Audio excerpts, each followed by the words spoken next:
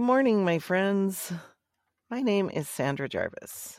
It is 5:15 a.m. on this lovely morning in the Pacific Northwest, where my daughter and I are here and ready to record our very first episode of Sisterhood on Tap. We're sitting in our home offices, wrapped in fluffy bathrobes with steaming mugs of peppermint tea for me and coffee for Angela, and we're ready to open our hearts and our lives to each of you. But before we do that, I want to take a minute to give you a tiny bit of backstory about me and how we got here at 5:15 in the morning to record this podcast. So it's a funny thing because my kids have told me throughout my life that I have two personalities. A Sandra side that people generally relate with really well because it's just who I am.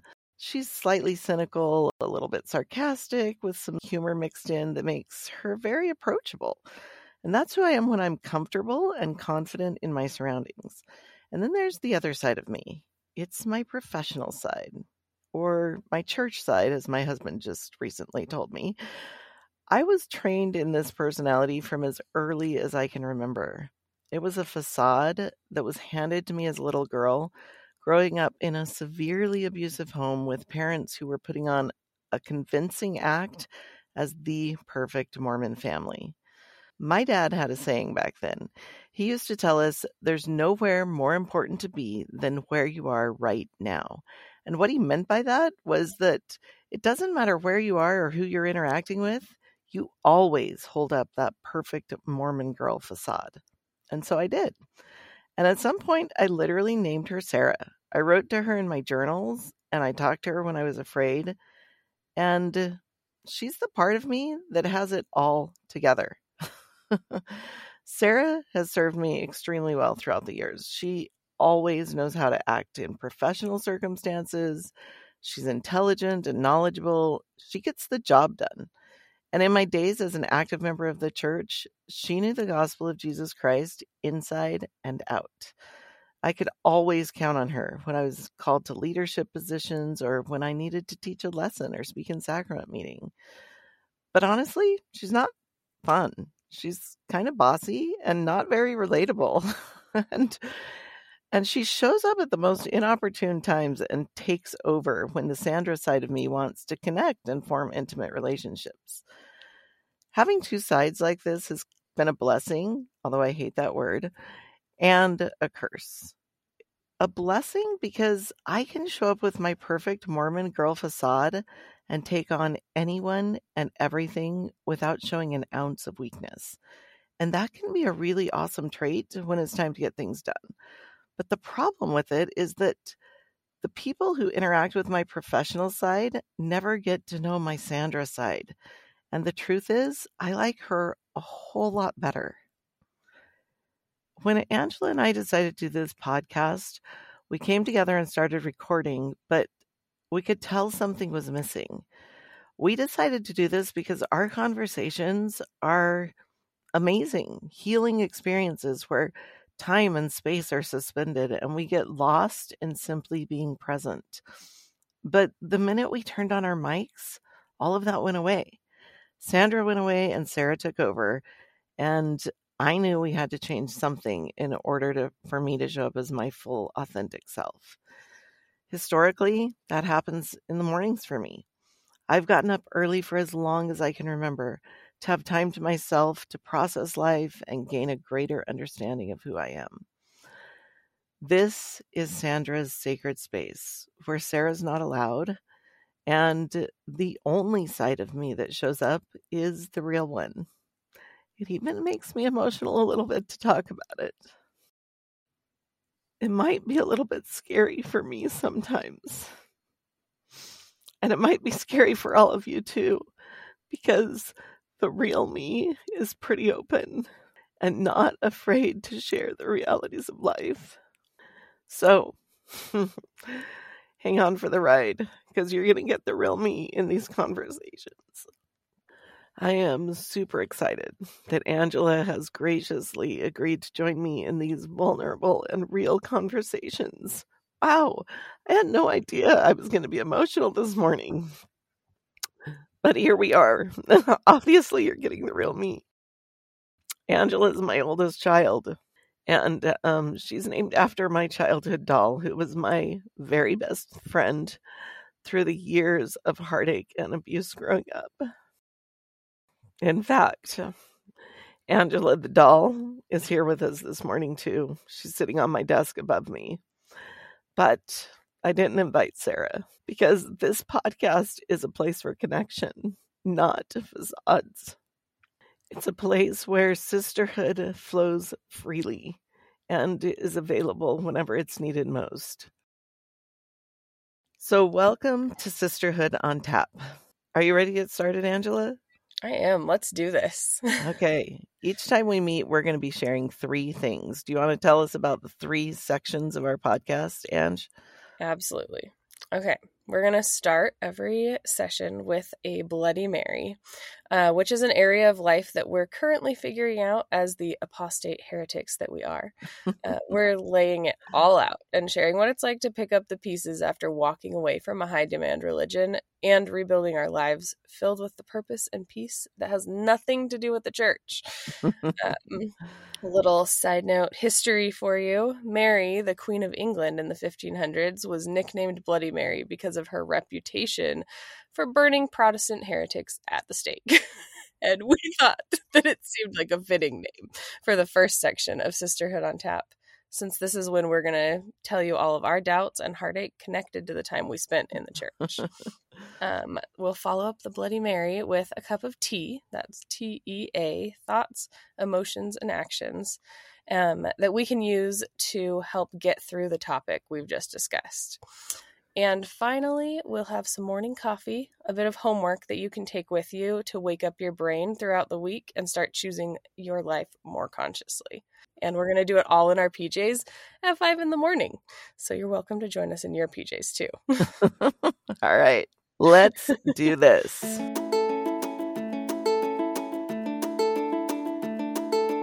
Hi, I'm Sandra. And I'm Angela. And we're a mother-daughter team building a community of women who are walking together as we uncover our purpose and do life on the other side of religion. If you're done second-guessing your life, if you long for a space to explore the true you, if you're ready to figure out who you could have been without religion, you're in the right place.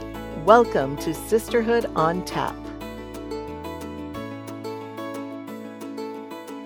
Hey, Angela, how are you feeling this morning? I am feeling great. I have been up since 4 this morning instead of 5, like our plan. Oh, well, why did you do that to yourself? I woke up with my allergies going insane. Oh. And then I was laying in bed, waking up my husband, and decided to get up. So instead of laying in bed, I got up and made 2 loaves of sourdough bread. Oh, well, I mean, talk about a productive morning. There you go. Sourdough bread and a podcast. That's awesome.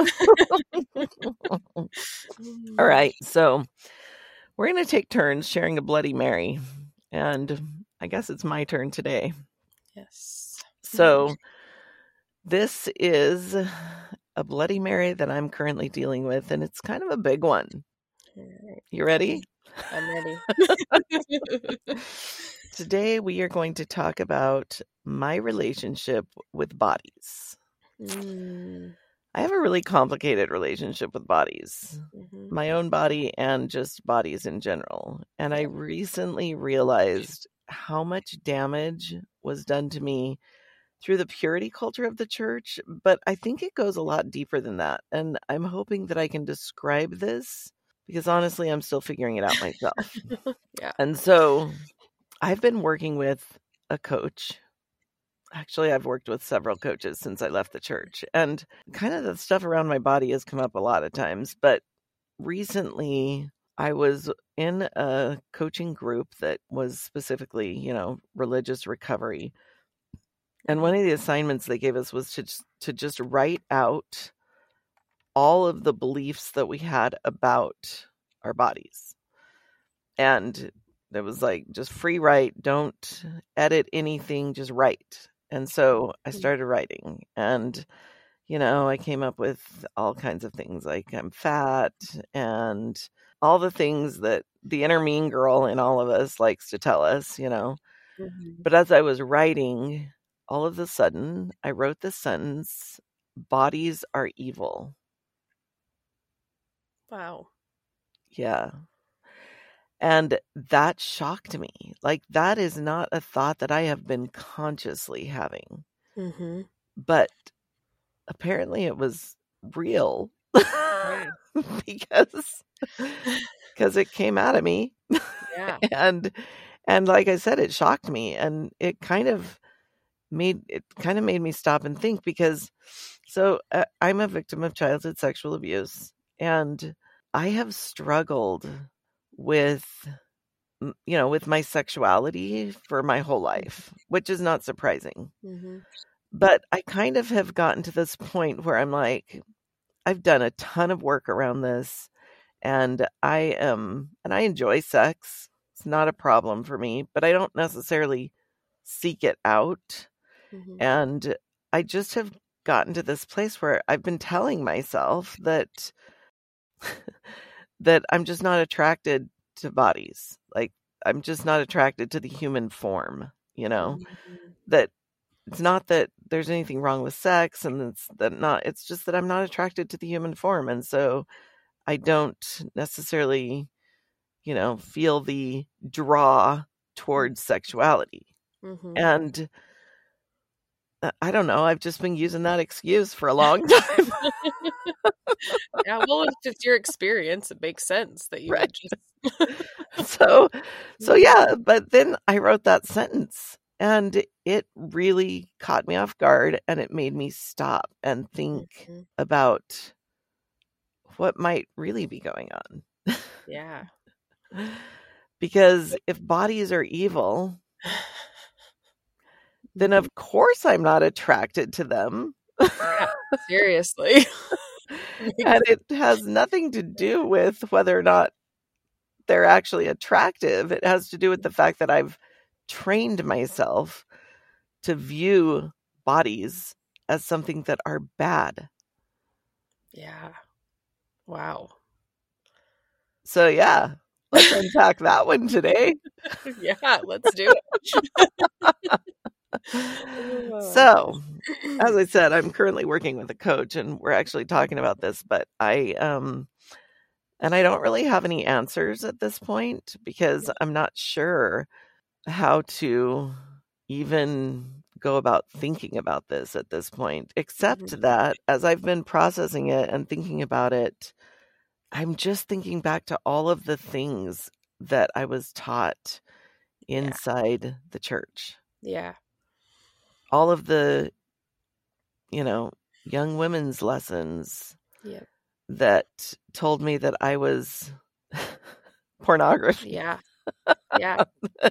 The Dallin Oaks, who said literally that women are pornography, and the ways that, we have to protect ourselves because we might show our shoulders, and that could send some man down the path of, Path to hell. infidelity and hell. Yeah. And heaven forbid that a woman's body should send some man down that path, because we got to protect the men at all costs, right? And I just think it's interesting how those messages internalized for me, and I came up with this message that bodies are evil, and I don't know. Yeah. I guess I'm curious, Angela, how do you feel about bodies? I have recently also been kind of realizing that I have a pretty, I don't know, complicated, I guess, relationship with bodies. I mean, I remember, like, I got my first bra when I was in 5th grade. Yeah. And it was a real one, not like a fun little training bra. Like, it was a real one. Right. And I remember in Young Women's being so discouraged because no matter how hard I tried, I couldn't actually be modest. Like, because I can wear a shirt all the way up to here and still show cleavage. And there's no amount of looseness in a shirt that cannot be revealing. And I internalized the idea that my body is bad from super early because there was literally nothing I could do with it. And it was also something that was really confusing for me because I was like, if this is so bad, if I'm not allowed to have all of this and I'm so tempting and pornography and all of those things, then why did God give me a body like this? Yeah. Like, what was the point? If Yeah. I'm like, why? And I think I also, I don't know, I'm just having this thought that came up as I said that like, I don't know, this is just throwing this out there. Never recognized this thought before, but almost like God put me here as a trial for men. Oh, interesting. That is interesting. That's a really crazy thought. Yeah, but interesting because especially in the LDS culture, there's so much emphasis on our trials and how our trials come from God, and our trials are to build us and make us better. Yeah. And so it kind of makes sense. Like, yeah, of course you would come up with that solution. Yeah, like, because why else would he have given? I could never come up with any other reason. Apparently, somewhere in my brain, I came up with that one. And yeah, isn't that so fascinating? Yeah. That actually, it's interesting saying that because I had so much shame in dating, and because I felt like I was trying to, like I knew I wasn't trying to take anybody down the path to hell. But I felt like just by like being me that I was doing that. And so recognizing that thought, no wonder I felt that way, because I literally felt like God put me here as a trial for men. Wow. So crazy. I obviously have some complicated feelings about bodies too. It's okay, everybody. We're both working with someone to help us get over these thoughts. But it's so interesting, isn't it? Because I think it's like we talk a lot about the purity culture, like people rebel against the purity culture of the church. But I really think that this goes deeper than the purity culture. I really think that this literally is a result of the shaming that is done to women. Like, we are shamed and taught to believe that there's something wrong with us, you know, that if we are seen as sexy, then that's a problem that we created. Yeah. You know, that we're a trial to men. I mean, and I think it's just so interesting to see how that manifests in our lives. Definitely. And it's also like to think about how that has affected me and affected you too, I'm sure. But it's like, I mean, that's a big thing that has been going on for my whole life, that, you know, bodies are evil, which, by the way, not only am I married to a body, but I also gave birth to 5 bodies and I have a body. So it's not like, how has that affected my relationships? Yeah. It's something that I think about with my kids, because I've tried really hard to not pass my own body shame on to them. And it's always interesting to see where it comes up with them, because I've done pretty good. My children love their bodies. Oh, good.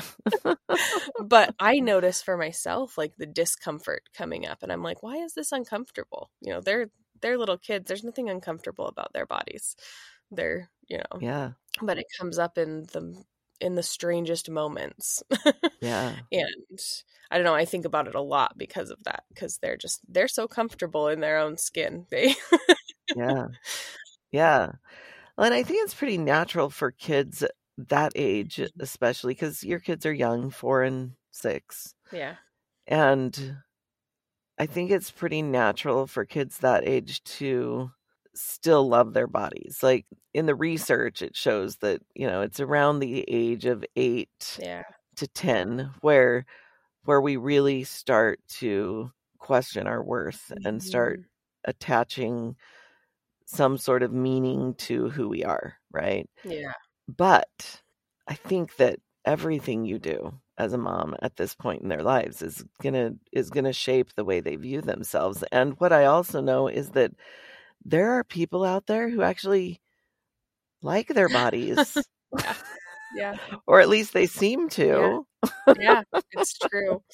It's something that, like, I mean, like I said, I think about this a lot with my kids. We had an experience. This was a few weeks ago, I think, but I have been doing these like dance workouts, and my kids think they're super fun.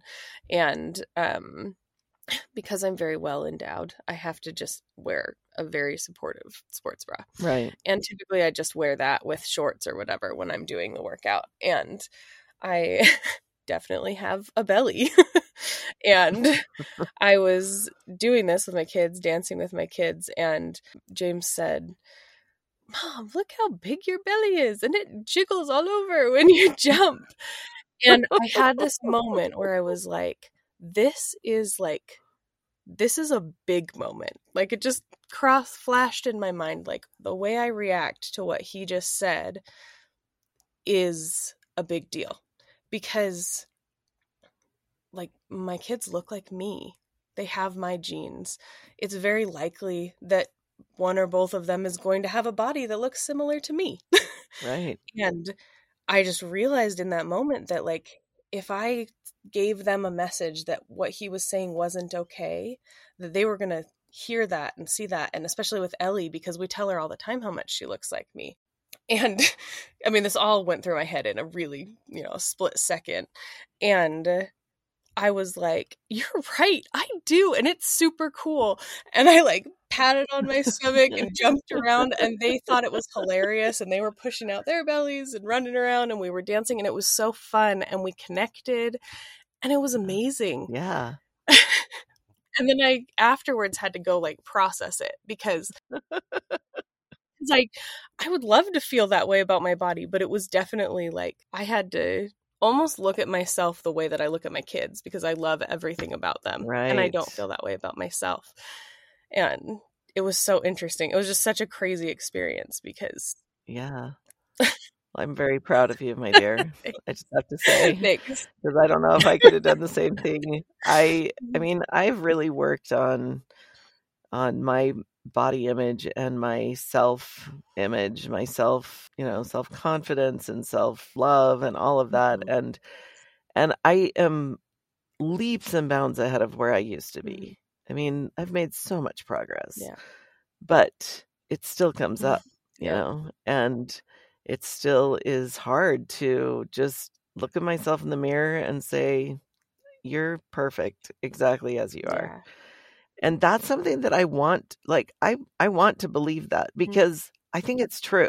Yep. Like, I look at it and I'm like, I don't know if there's a God. Like, that's just the truth. Yeah. I'm pretty much an agnostic at this point. It's like, maybe there's a God, maybe there's not a God. I don't think there's any way any of us can tell personally. And I think that it is what it is, and we'll all find out someday.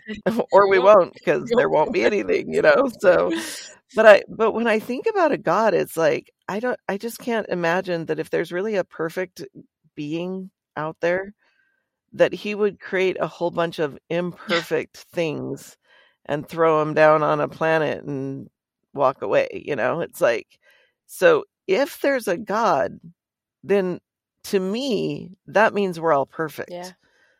Yeah. And the way that our bodies move and grow and change and adapt is also perfect. Yeah. Exactly. Exactly. I think the best analogy I ever heard, and I can't remember where I heard it now, but it was the analogy of a dog. Okay, and I'm sorry that I'm comparing humans to dogs, but this really made me stop and think, It was wherever I heard it, they said, you would never tell a Great Dane to go on a diet because it didn't look like a dachshund. Yeah. Right? Yep. You just wouldn't do that. It's like, there's nothing wrong with the Great Dane. Yeah. The Great Dane is the size and shape it is because that's who it was meant to be, right? Yeah. And the dachshund is the size and shape that it is because it's who it was meant to be. Yeah.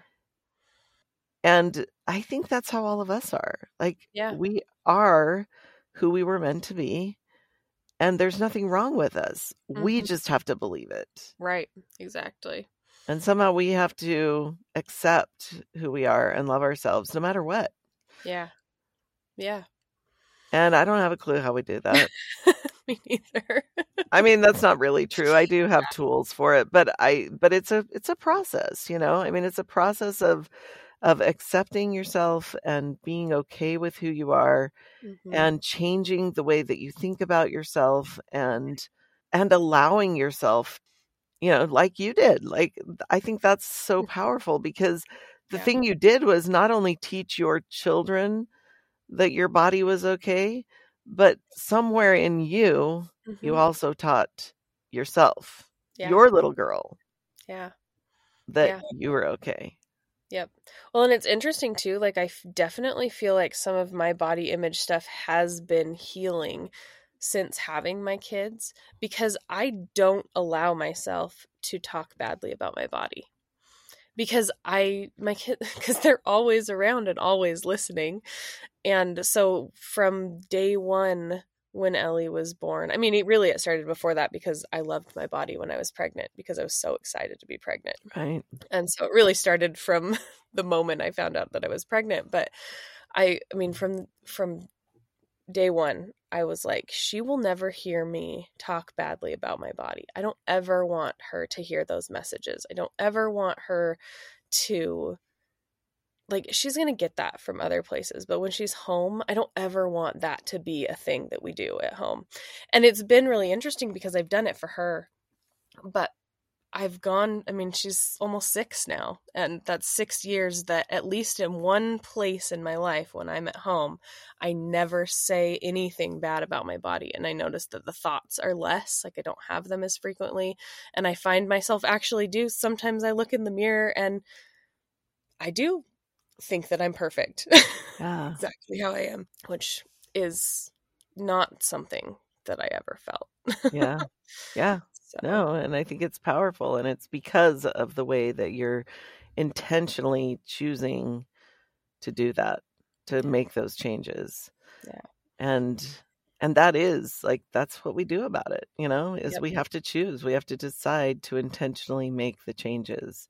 Yeah. Which kind of brings me to our cup of tea this morning. Yes. Because our cup of tea, so the cup of tea again in our podcast is like, so what do we do about this problem, right?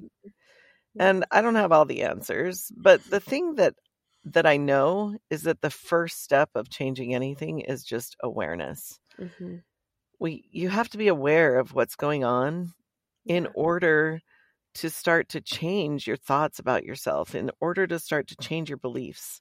Yeah. And for you, it's like you had that awareness as when you were pregnant and said, this isn't happening, you know, and that awareness brings you to a place where you can start to make changes. Yeah. We have to be willing to open our eyes and see the things that are affecting us. Yeah. And I think that's the thing, like with coming out of religion, there is so much conditioning. Yeah. That we receive from the church. Yep. And there's also conditioning from our families and from the patriarchy and from a million other places. And these are powerful sources. Like, it doesn't just go away because we decided to walk away from the church. Yeah. And so we have to be willing to open our eyes and see all of the beliefs and all of the messages and all of the things that we were taught and that were just handed to us. You know, because it's that awareness that leads us to accept ourselves. Yeah. Yeah. As who we are. Yep. And I think it's important to recognize that acceptance is not acquiescence. It doesn't mean when we accept ourselves, that doesn't mean that we don't change. It doesn't mean that we're like, okay, I guess there's nothing I can do about this, right? Right. Instead, it's like acceptance opens our eyes to the options that we have. Yeah. Yep. and allows us to just become aware again, aware of what's going on around us, aware of who we want to become, aware of all of those things. Yeah. Yeah. Just noticing the thoughts and stuff. I mean, that's been a big thing for me, is just noticing those thoughts. Yeah. It's doing, like, when I'm journaling or doing the thought downloads for coach training, it's like, oh, that's an interesting thought. Yeah.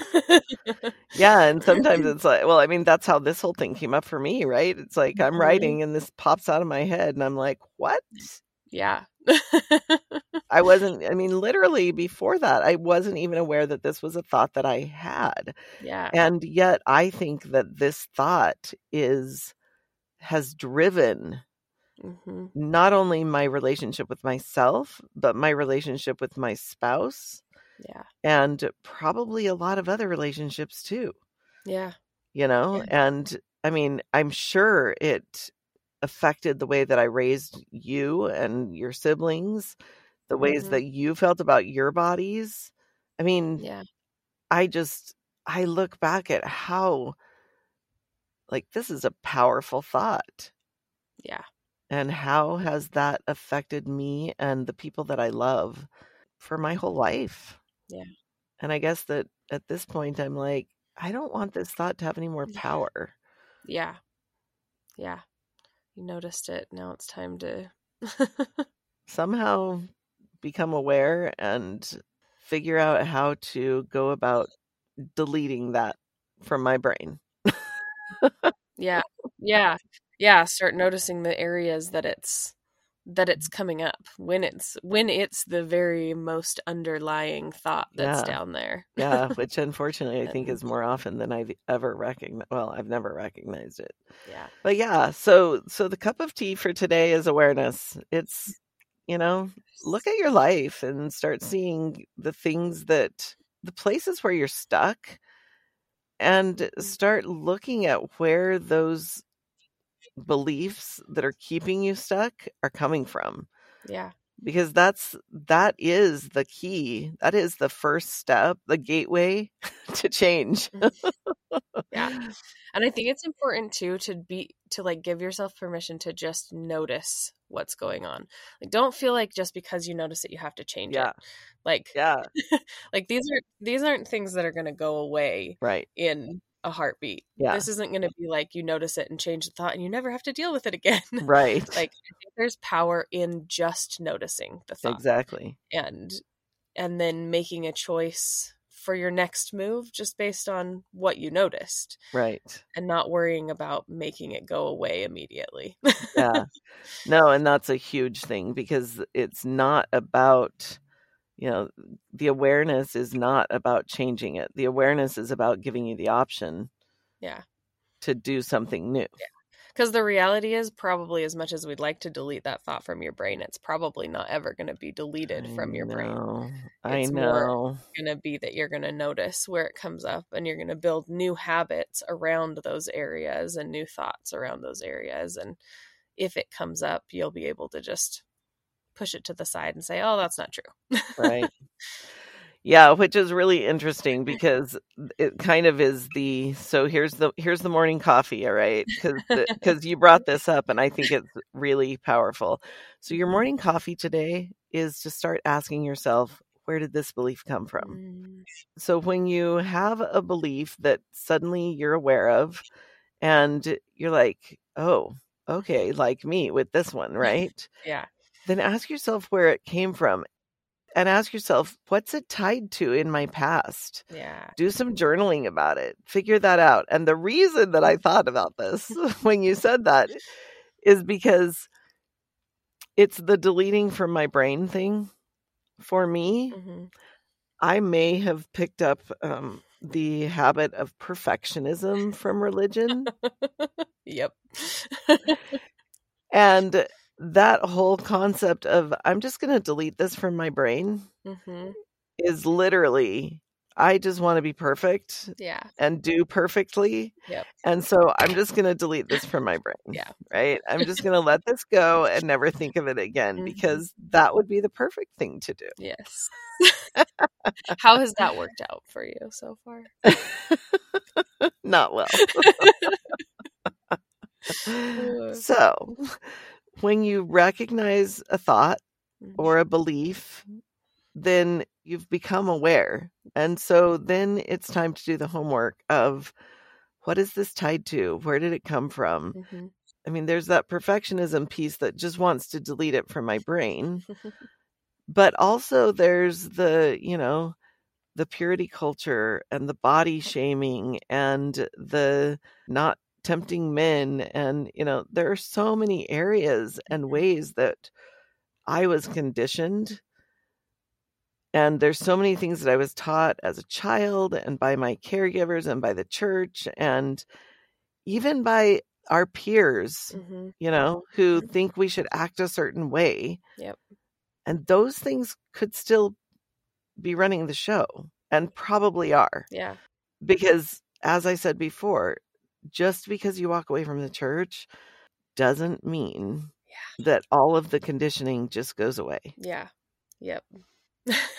It's true. So you have to allow yourself to become aware of the things that you were taught at church, how they're still holding you back. And then your homework is to spend some time journaling about the areas in your life where you feel stuck and see if you can identify the specific thoughts that are keeping you there. I have an interesting thought for you that came up. So yes, you're with your deleting from your brain thing. So just because you would delete that thought from your brain wouldn't delete all of the things that came from it. So if you could actually delete that thought from your brain, you probably wouldn't actually want to, because then you'd have all of these actions and things that you did over the years that you wouldn't know where they came from. It's true. So you have to have the thought still there, the awareness. Right. So that you can make different choices going forward.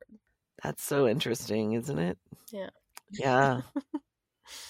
That is a really fascinating thought because it's true. Like my perfectionism comes in a lot. Like my goal in life is to be 100% healed from all of my trauma.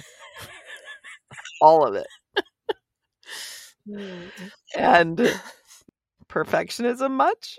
I don't know. Well, I mean, that almost makes sense though, thinking about the conditioning, because we were conditioned that we have a savior that literally makes us perfect. And so that's not even an unrealistic, I mean, that was literally the goal. Yeah, you're right. That was literally, I mean, everything that we did was surrounding the atonement. And I mean, you spent years studying the atonement. Yeah.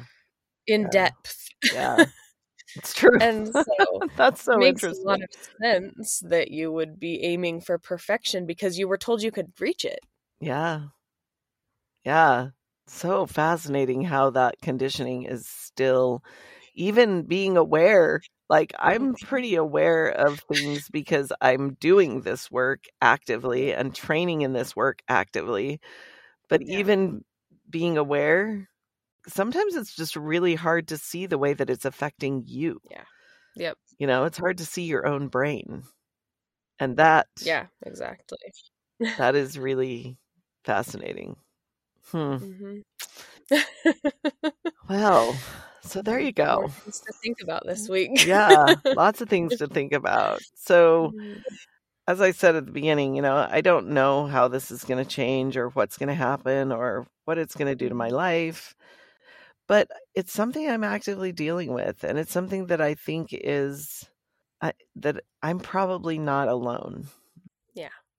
Yep. There's probably a lot of people out there who have a similar thought and are not aware of it. Yeah. And I think that it is quite possible that becoming aware of this thought and how it's affecting you or me could be life-changing. Yeah. Just the awareness. Yeah, I agree. So that's what we got for you today, sisters. Yes. So before we end, I just want to say this, this podcast is called Sisterhood on Tap. And the reason that we named it Sisterhood on Tap, well, there's actually a funny story. We'll just tell you really quick because It's been about 5 years ago that Angela and I and my other daughter, Kayla, got together, and we were wanting to create some sort of a community. And we came up with this name, Sisterhood on Tap. And we were all still active in the church. We thought it was way too risque for our audience. Exactly. We were like, ooh, can we actually do that? Yeah. Sisterhood on Tap. And so we didn't.